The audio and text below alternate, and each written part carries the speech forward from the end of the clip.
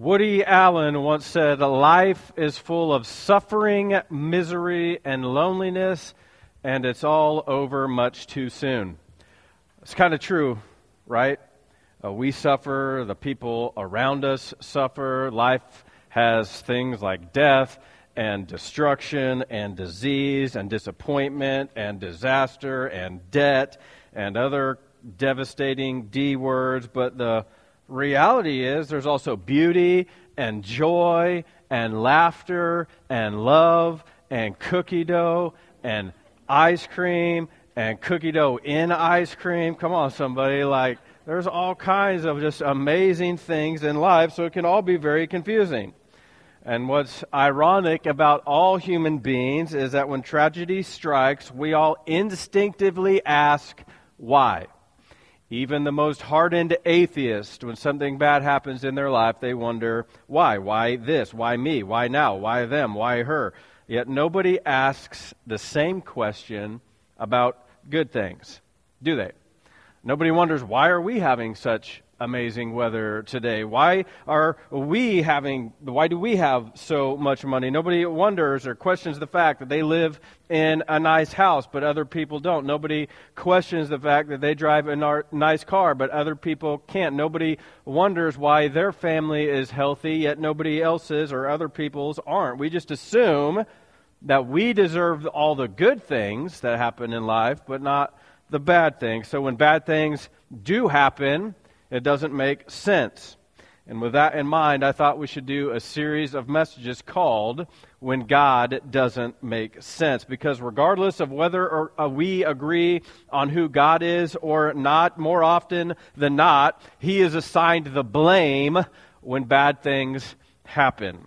And I think we can all agree that it doesn't make sense when mass shootings occur. It doesn't make sense when houses burn down or car accidents take innocent lives. It doesn't make sense that if God is all-powerful, then how come He doesn't stop some of these tragedies from happening? As critics like to say, He's either not all good or not all-powerful, which that's rather presumptuous on their part because they're assuming that nothing good can come from something tragic. But nonetheless, I think on some level, we all wonder, what is God even doing up there? I'm titling my message this morning, When Not Even Ice Cream Can Help. Like, what? No, you've been there. You've had those days when ice cream can't help. It might not be ice cream for you. It could be cookies or donuts or chocolate. But something happens or a bunch of things happen and you're like, I just need some frozen custard. Or, I just need a cupcake from Small Cakes because that's the best cupcakes in the world. And the good news today is I've got something better than Small Cakes, way better. Prove it. Okay, if you brought a Bible, I hope you did. Meet me in Job chapter 1. If you're new to the Bible, it's spelled like Job, but we pronounce it Job. You can also follow along here on screen. We just finished a series of messages examining the validity of the Bible, and there is no book of the Bible or piece of literature in the entire world that addresses the great why question, particularly the why question of pain and suffering, with the spiritual and philosophical integrity as the book of Job. So these next 3 weeks together, we're going to quickly journey through this little book of why wisdom. The narrative of Job is actually written in the form of a lyrical poem. It's, in fact, the only one like it in all of the Bible. It consists, first of all, of a conversation between God and Satan, and then a dialogue between Job and his friends, as well as a super unhelpful conversation between Job and his wife. At one point she says, why don't you just curse God and die? Like, dang, woman, you have to have life insurance or something. You get out of here. And then finally there's a climactic dialogue between God and Job, which as I was studying this, I found out there's a pastor in England by the name of Joseph Carroll. He spent 23 years preaching Job. 424 sermons. Can you imagine? You leave church as a kid, you come back as an adult with kids of your own, and you're like, still in Job. Awesome. Fantastic. So it took him a quarter of a century I'm endeavoring to do in 3 weeks. Needless to say, it's going to be a long morning. Just saddle up, okay? So, chapter 1, verse 1. There once was a man named Job who lived in the land of Oz. I like it already. He was blameless, a man of complete integrity. He feared God and stayed away from evil. He had 7 sons and 3 daughters. That's why his wife was mad. She had to pump 10 kids from her body. He owned 7,000 sheep, 3,000 camels, 500 teams of oxen, and 500 female donkeys. He also had many servants. He was, in fact, the richest person in the entire world. Job's sons would take turns preparing feasts in their homes, and they would also invite their 3 sisters to celebrate with them. When these celebrations ended, sometimes after several days, who likes to party? We like to party. Job would purify his children. He would get up early in the morning and offer a burnt offering for each of them. For Job said to himself, perhaps my children have sinned and have cursed God in their hearts. This was Job's regular practice. Just a side note, don't ever underestimate what God is doing in the lives of your wayward children. And don't ever underestimate the prayers that you're praying for your kids. God is going to move on your behalf. One day, the members of the heavenly court came to present themselves before the Lord, and the accuser, Satan, came with them. Where have you come from? The Lord asked Satan. Satan answered the Lord, I've been patrolling the earth, watching everything that's going on. Then the Lord asked Satan, have you noticed my servant Job? He's the finest man in all the earth. He is blameless, a man of complete integrity. He fears God, stays away from evil. Satan replied to the Lord, yes, but Job has good reason to fear God. You have always put a wall of protection around him and his home and his property. You made him prosper in everything he does. Look how rich he is. But reach out and take everything he has, and he will surely curse you to your face. All right, you may test him, the Lord said to Satan. Do whatever you want with everything he possesses, but do not harm him physically. So Satan left the Lord's presence. One day when Job's sons and daughters were feasting at the oldest brother's house, a messenger arrived at Job's home with this news. Your oxen were plowing with the donkeys feeding beside them when the Sabaeans raided us. They stole all the animals, killed all the farmhands. I'm the only one who escaped to tell you. While he was still speaking, yet another messenger arrived with this news. The lightning has fallen from heaven and burned up your sheep, all the shepherds. I'm the only one who escaped to tell you. While he was still speaking, a third messenger arrived with this news. 3 bands of Chaldean raiders have stolen your camels, killed your servants. I'm the only one who escaped to tell you. While he was still speaking, yet another messenger arrived with this news. Your sons and daughters were feasting in the oldest brother's home. Suddenly, a powerful wind swept in from the wilderness, hit the house on all sides. The house collapsed. All your children are dead. I'm the only one who escaped to tell you. Job stood up, tore his robe in grief. Then he shaved his head and fell to the ground in worship. What? Worship? He said, I came naked from my mother's womb, and I will be naked when I leave. The Lord gave me what I had, and the Lord has taken it away. Praise, your translation might say, blessed be the name of the Lord. And all this, Job did not sin by blaming God. God, thank you for your word. We just ask you now to do what only you can do and speak to our hearts. Open up our eyes, open up our minds, give us ears to hear, help us understand what happens when you seemingly don't make sense. We ask this in Jesus' name. Amen.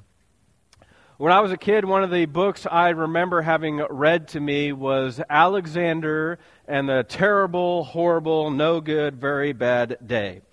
I don't know if you've read it or had it read to you, but as I was looking back on it as an adult, I thought, this kid doesn't know what he's talking about. He wakes up with gum in his hair. Yeah, that's, not an awesome situation. But then there's no toy in his cereal box. But that shows the age of the book. I don't know when they stopped doing that, but it explains why these millennials need participation trophies, because they never got toys in their cereal box. I mean, I get it. But my boy Alexander, he doesn't get a snack in his lunch. He has to go to the dentist. He's got a cavity. He has to eat his lima beans at supper. He's just a real piece of work. And I want to tell Alexander, boy, you've got no bills. You got no responsibilities.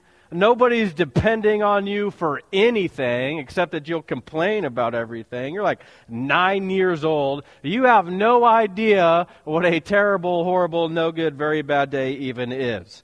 But the reason I bring up the book is because one of the recurring lines within the book is, "And no one even answered." Tried to tell people how I was feeling, but no one even answered. It occurred to me that that's a lot of people's hang up with God. They pray to Him, and you go through something difficult, which is to be expected. Life is difficult, and so we call out to God, but no one even answered.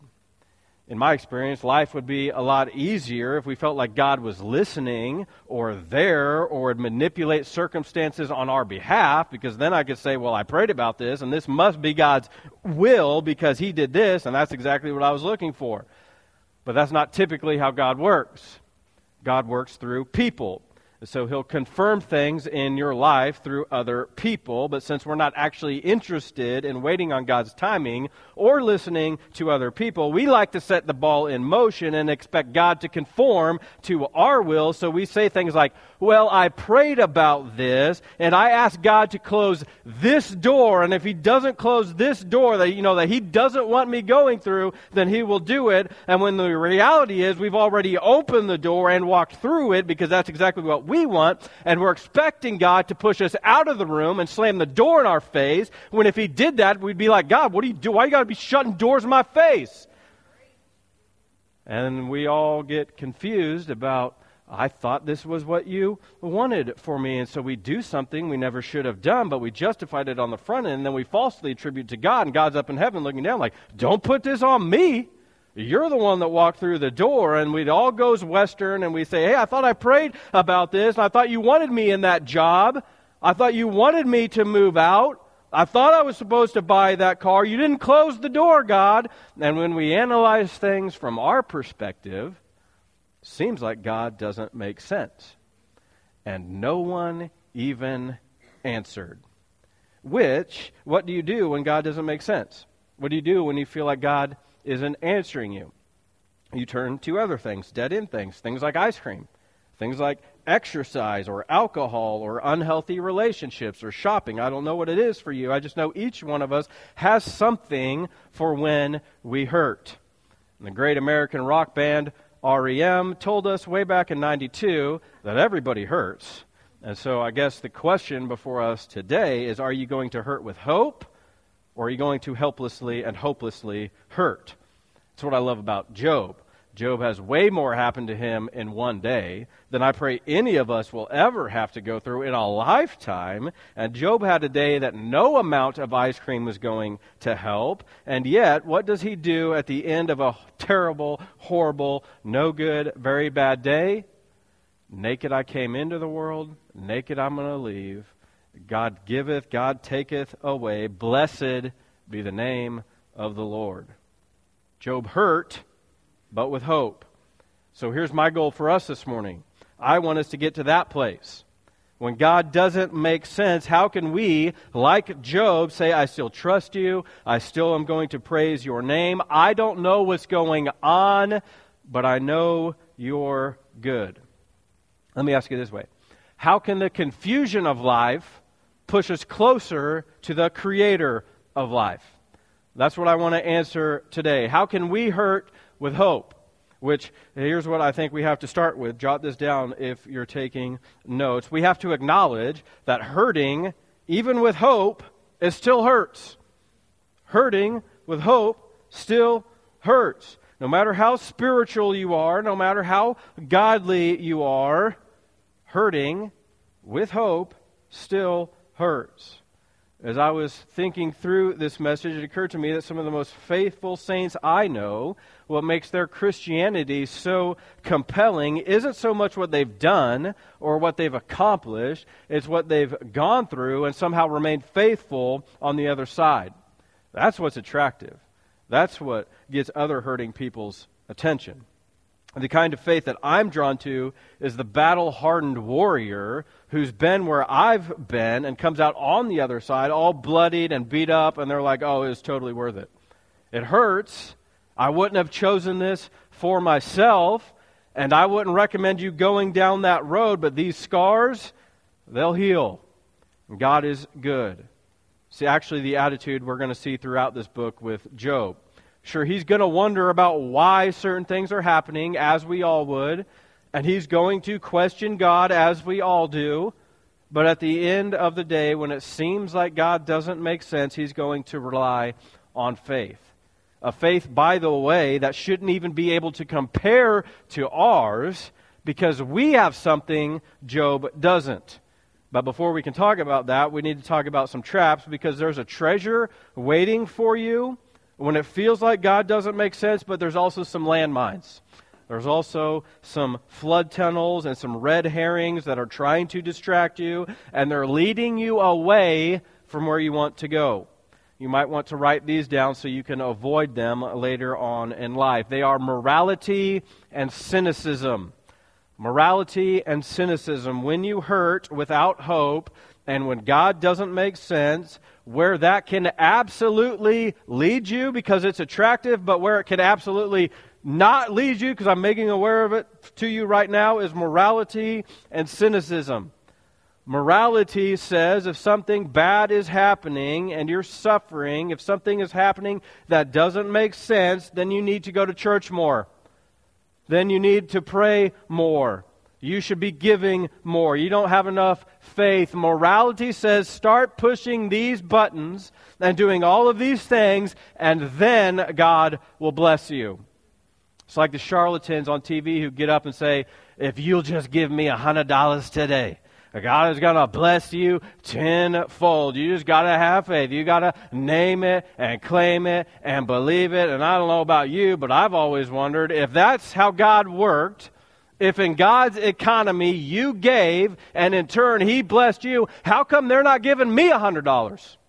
You know what I'm saying? Like if God's just going to multiply it, they should be the richest people in the world because they're giving money to everybody. But it's not how God works. But whatever, that's moralism. The other approach is cynicism, whereas religious people tend to ask, why is God punishing me? I better do X, Y, and Z. Secular people tend to see suffering as the randomness of life. Life is a crapshoot. There's no point to it all. In fact, if a cynic would say that pain proves there is no God. Suffering proves that if there is a God, He's either incompetent or indifferent, so to heck with Him. You can see how both approaches, morality and cynicism, lead to the same place. And it's not hope. It's not the praise that we see with Job. It's God, how could you? But I want you to see something about moralism specifically. Look again at verse 8. God says to the accuser, that's what Satan literally means. It means accuser. Have you noticed my boy Job? He's the finest man in all the earth. He's blameless. He has complete integrity. He fears me, and he stays away from evil. And Satan goes, oh, you think he's so great? Hurt him. Let bad things happen to him. You'll see he's not that good. Now notice, God found no fault with Job, but Satan did. I wonder how many times God doesn't find fault with you, but you do, or your accuser does, and it starts you down this dead-end path of morality. Well, I better do this, and I better do that. And some of you are turning to morality when God already sees you as moral.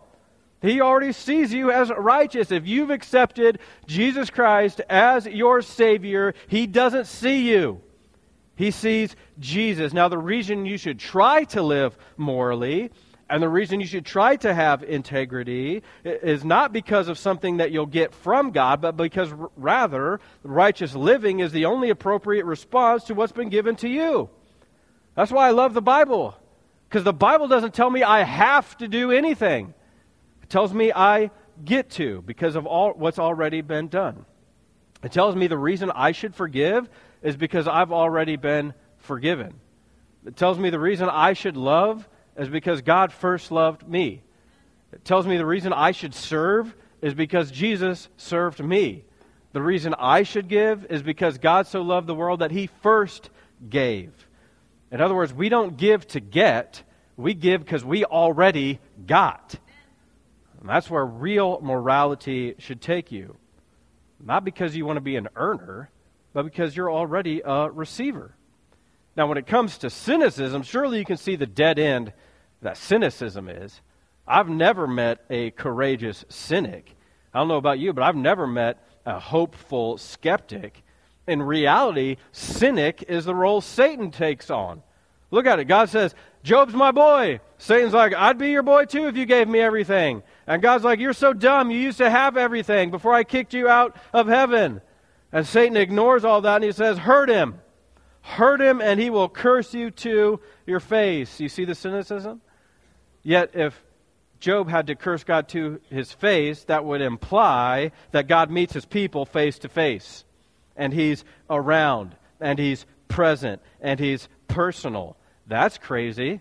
What's even crazier is God agrees. He says, very well, you can attack his possessions, but not his person. And Satan leaves and does all these mean, horrible, cruel things, bad things to Job. Pay attention to that. God is so confident in Job's ability to handle losing his possessions that he allows Satan to take them. That should be encouraging to you because God might be more confident in you than you are in you. God might have more faith in what you can handle than you have faith in what you can handle. Somebody came to church today to hear me say, stop being a glass half empty person. You should be the most optimistic person around because God's on your side. But let me also take a moment to point out something that's just remarkable in this story because it's unique to Christianity. Because at first glance, this is a horrifying story, isn't it? Like, what in the world? Are God and Satan playing games with Job? Why would God even allow this? It seems not to be very loving. It doesn't seem to make sense. But that is to totally miss the brilliance of this encounter. This little interaction between God and Satan is dramatically getting across a profound philosophical point, and that is the irregular relationship between God and evil.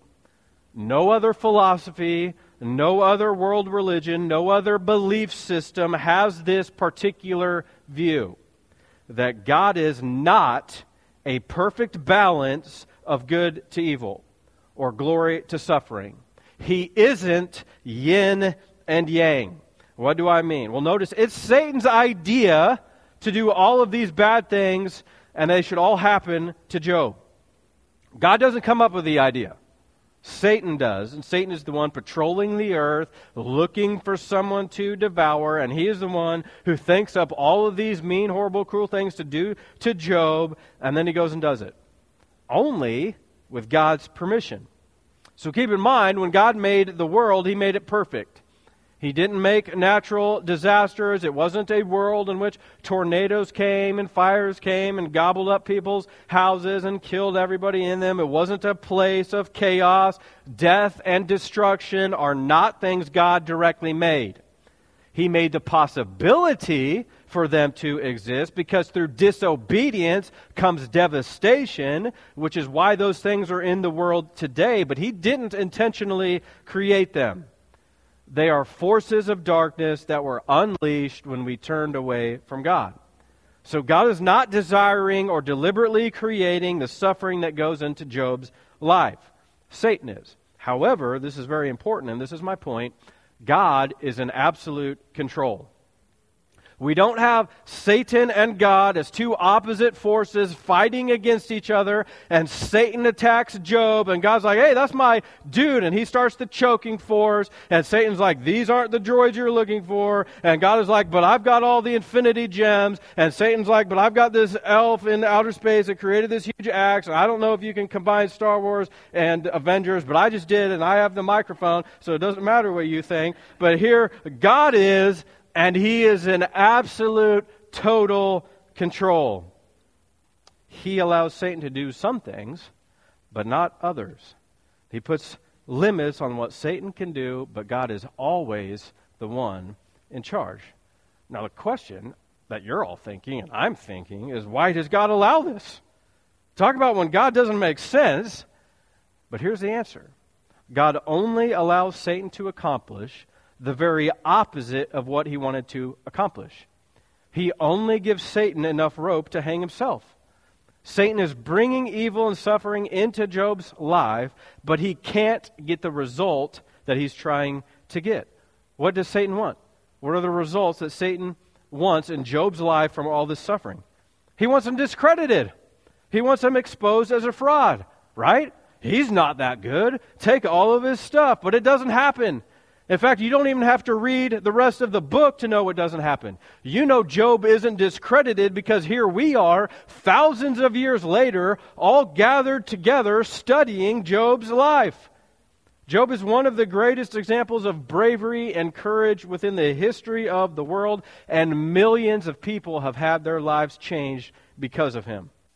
So yes, Satan was allowed by God to bring evil into Job's life, but God hates evil. He's against it. He didn't create it, and yet he permits it. And what I'm trying to help you understand is that he permits Satan to bring evil into Job's life only in such a way and only in such an amount that it actually completely defeats Satan's intention. And what this is telling us is two things. First, we're being told that God hates suffering and evil, even though He's entirely in control of it. So this is telling us that God and the devil are not equal forces battling it out in the cosmos. But secondly, we're being told this is probably the same way how God works in our lives. So you might be going through something incredibly difficult right now. Marriage problems, financial problems, health problems, job problems, friend problems, addiction problems, all of the above problems. I don't know what it is. I just know you're asking, likely, why is God permitting this to happen? And the reason I came to church today was to tell you He permits evil and suffering to come into your life only to the degree that it defeats the actual intention of Satan for you. He allows bad things to happen only to the degree that it will make you a great person. What's so intriguing to me about this story and this account is Job never finds out about this. Do you know that? Throughout the entire book, Job never hears about this conversation between God and Satan. He has no idea why he's suffering. If you'll read through the entire book, which I would encourage you to do since we won't be able to, when you get to the end of the story and God finally does show up and begins to speak to Job, He never once brings up this first chapter.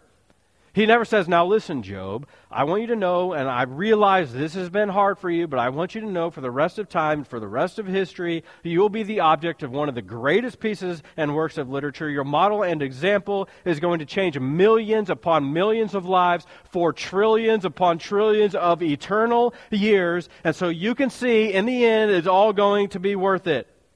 God never says that. You know what He says when He shows up? Who do you think you are, Job? I'm God, and I know what I'm doing. And see, the moralist in you says, oh, the reason you're suffering because you're not living right. And the cynic of you says, oh, the reason you're suffering is because life is a crapshoot and God must be out to lunch. And in both cases, people are trying to make sense of the nonsensical. The only sense that we can acknowledge is that hurting with hope still hurts. Even if you get your answer, it doesn't take the pain away. And in reality, if God would have shown up to Job and told him why he's going through it all, and all this good is going to come out of it, and millions of people are going to have their lives affected, Job would still choose not to go through with it. We all would, because we would still rather have our kids and our stuff and our possessions. And that's because we feel like we know ourselves better than God does. And if we learn anything from Job, it's that God has more faith in you than you do. What the Bible actually calls you to do is to serve a God even though you'll never know why, just like Job never knew his actual reasons for why he was suffering. And why does God want that from you? Because the only way to be sure if you're serving God for Himself rather than from all the good things you're getting out of it is to lose what you've received. Because if you build your life on things, if you say the thing that makes me who I am is because I've worked hard And I have this money, and I have this position, and I have this name, and I have this achievement, and I've done all these things, and I am this sexuality, and if the uttermost foundations of your heart and happiness are your things and who you are, suffering will be pulling you away from the foundation of your happiness. That's what suffering is. Suffering is always taking away something important to you, some earthly thing. So if you build your life on things, suffering can only make you sadder and madder and worse and worse. Therefore, you hold on to mystery. You do not try to get an answer, and you stay in a relationship with a God you can't control with the knowledge that there's hope for your future. All the while admitting hurting with hope still hurts. And so cynicism and moralism are both dead-end explanations.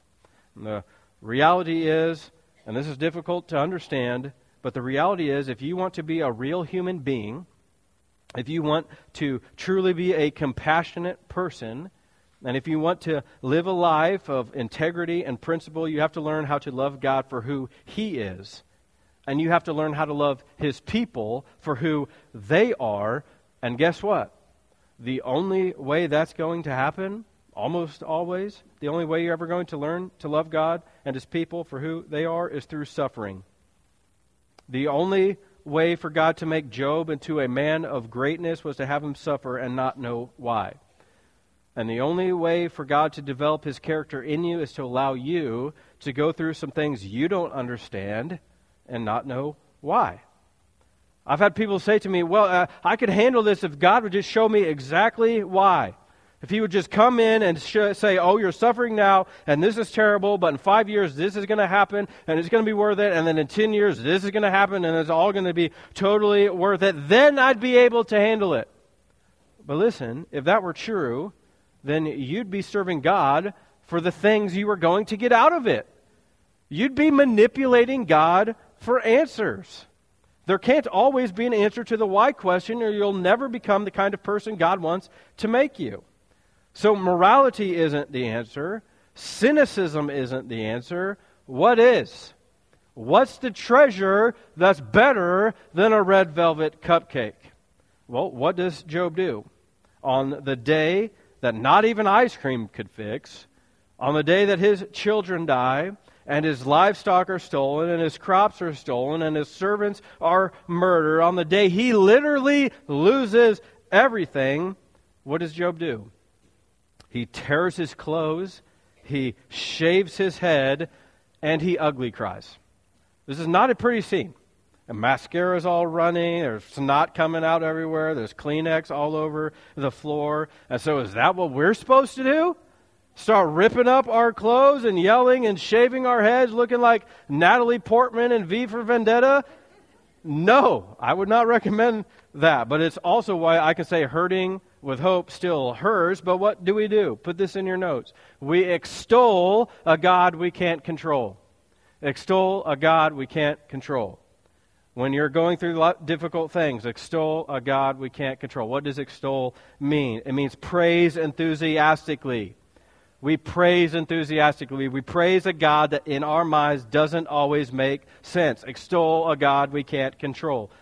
Notice what Job does not say. He doesn't say, these things you've taken from me.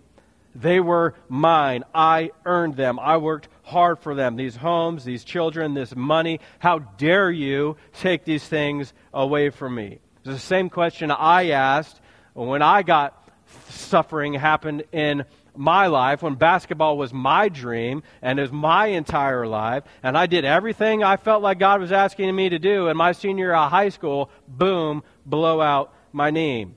God, how could you? No, what does Job say instead? Naked I came into the world. Naked means vulnerable and helpless. I came in helpless, and I'm going to leave helpless. Everything I have was on loan from God. God gave these things to me. They are a gift of His grace. I didn't earn any of it.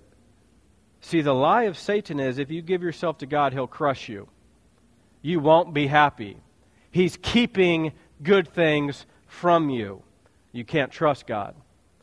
God doesn't really love you. That's the lie of Satan. It's the lie that sank into the hearts of our first parents, Adam and Eve, and it has sunk into the heart of every human being since. But the reason you can praise God, and I'll close with this, the reason you can praise God no matter what happens to you is because centuries later, after Job, Satan assaulted another innocent sufferer who died naked, who died crying out, "Why, my God, have you forsaken me?"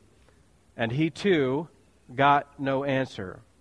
That's your proof, you Jobs out there, you people who are suffering and have no idea why. When Jesus died on the cross for you, that proves Satan was an absolute liar. Because God in human form was willing to love you just for who you are. While you were yet sinners, Christ died for you. He didn't get anything out of it. Jesus already had everything he could ever need in glory. He has millions of angels worshiping him. Why did he choose to love us? Because he was going to get something out of it? Like what? He couldn't get anything out of it. No, he loved us for who we are. So you should love him for who he is. Jesus Christ suffered not so that we wouldn't suffer, but so that when we suffer, we could become like him. That's what's at stake for you. God might have more faith in you than you do in you. Hurting with hope still hurts. You need to acknowledge that. But you also need to know God is good, and he has something better for you in this life or the life to come. Every head bowed, every eye closed. God, thank you for your word. Thank you for the opportunity we have to even come and gather in this place. Thank you for loving us no matter what. God, we don't always know what you're trying to accomplish in our lives. I don't know how each one of you came in this morning, but I know there's difficult things in this room. I know there's infidelity. I know there's money problems. I know there's cancer.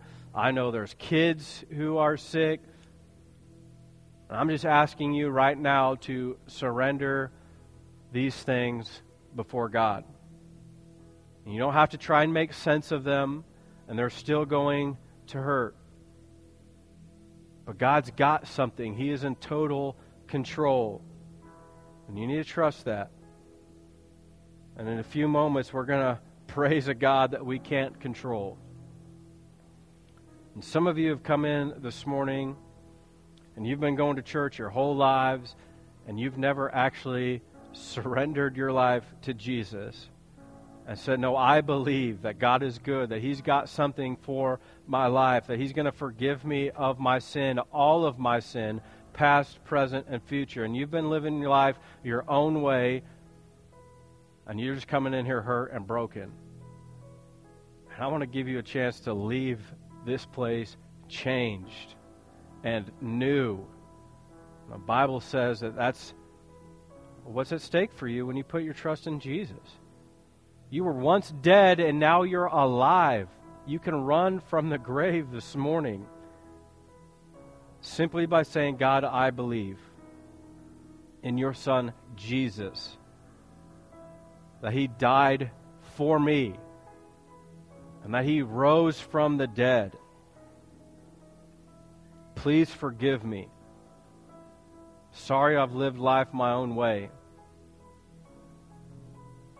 Even if I don't make sense of this life, help me live it for you, because you're worth it, because you gave me life. God, we love you, we praise you. We just ask you to encourage us, fill us up as we praise your name for all that you've done for us and all that you continue to do. We ask this in Jesus' name. Amen.